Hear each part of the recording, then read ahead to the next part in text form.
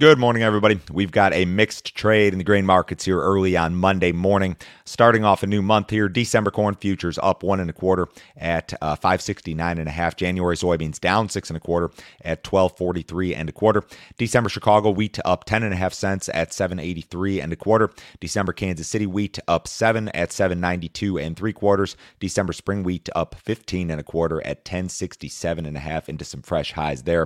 If you guys are listening on the podcast, leave me a rating or review on that Apple Podcast app in particular. If you are watching on YouTube, subscribe to the channel. We are well over 3,000 subscribers. My goal is to get to 5,000. So if you are watching consistently, if you like the content, help me out, subscribe, and hit the like button on these videos. That would help as well. If you need some additional assistance from me, go to my website. It is www.standardgrain.com. Go to that website, click on Grain Marketing Plan in the upper right-hand corner. If you would like to know when, how, and specifically I am advising cash grain sales, I break down everything by crop year, by percentage. It's tracked every single day of the week. This is in addition to my morning email, which goes out every business day about just before I start these live streams. There's a text message service, all of my subscriber-only videos and content, a ton of information here, guys, for $49.99 a month. This is a standalone product. There's no other fee. There's no other obligation. I won't try to sell you anything else. It's an information service, so certainly check it out. This is all the grain market info you will ever need in one package. To start off this morning, let's talk about weather. The U.S. Corn Belt is going to dry out. And this is a good thing because there have been some areas that have caught a ton of rain here over the last couple of weeks.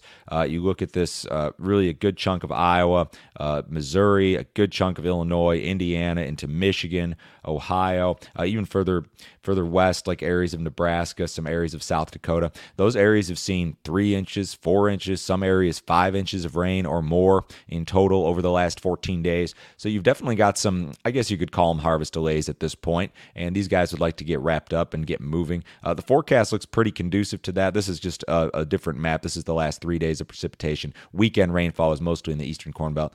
But radar this morning, a little bit over Nebraska, a little bit over southern Iowa, but not a whole lot to speak of.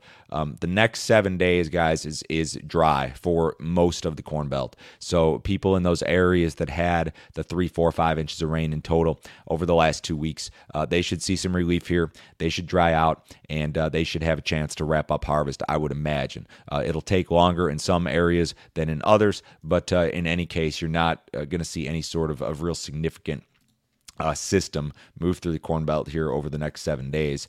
Fund traders have been aggressive buyers of the corn market. According to Friday's CFTC report, funds were net buyers of 23,000 contracts of corn in the week ending October 26th, which is last Tuesday.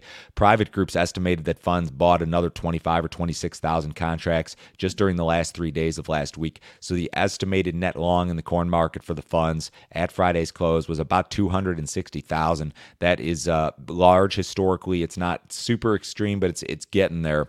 The soybean market is much different by comparison. Funds were small net buyers there. They hold a modest net long position. I believe the estimate at Friday's close was about 27,000 contracts, so that's not extreme at all. Very modest position. Funds are probably about flat. The SRW wheat market at Friday's close, maybe slightly net long, but large speculators, they like the corn market, and they have been adding to their positions there. They haven't been short corn or soybeans for that matter in more than a year.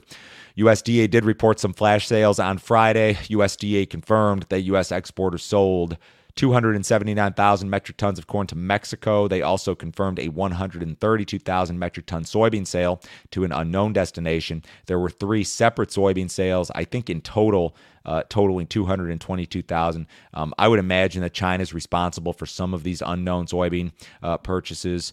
Mexico, of course, responsible for the corn purchase. China has been totally absent from the corn market for months and months and months now, but I would bet China had something to do with some of those soybean sales.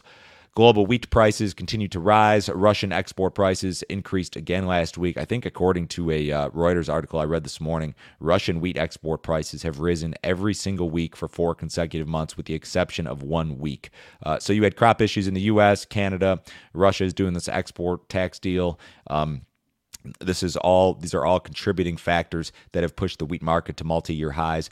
SRW futures are very close to their August peak, whereas HRW futures traded their best level since 2014 just last week. Spring wheat futures traded their best level since June of 2011 just this morning. So fresh highs there. John Deere has reached a tentative agreement with its union employees, which are United Auto Workers employees. The deal that they cut on Saturday, and it hasn't been ratified yet, but the deal would provide wage increases of 10% in the first year, 5% in the third year and the fifth year. There would also be some lump sum payments in the second, fourth, and sixth year, in addition to bonuses. This is a tentative agreement that was reached on Saturday. The UAW president made a statement. He sounded pretty optimistic, so I would imagine that this thing goes through. That strike began on October 14th, so if they can get off with a strike of only 2 or 3 weeks here, I suppose that that may be one of the better case scenarios here. It probably could have been a lot worse. The U.S. stock market slated to open at all-time highs this morning. The S&P, the Dow, and the NASDAQ on the future side all indicate all-time highs on the cash open. The S&P lost more than 4% in September, but then gained almost 7% in October. Earnings season's been generally positive. Investors continue to bet on economic recovery. Fed policies remain generally favorable, although we could see some tapering begin this month. But the interest rate hike is not going to happen until another 12 months, probably at the earliest. Reports this week: we've got export inspections today, crop progress after the close, ethanol production Wednesday, export sales Thursday. Not a good close for the cattle market on Friday. Now that October cattle's off the board and it went up, but the deferred contracts were down again, and the feeder cattle market's been under some pressure. Cash cattle trade was better last week, 126 in the south, as good as 127 in the north. The boxes were just a little bit higher on Friday. Head of the cash open, the U.S. dollar is flat. The S&P's up 19 points. The Dow's up 150. Again, the stock market should open at all-time highs here. Bonds off a little bit. Precious metals mixed. Crude oil is up 27 cents in the December WTI at 83.85. Everybody have a great week. I will talk to you guys same time tomorrow.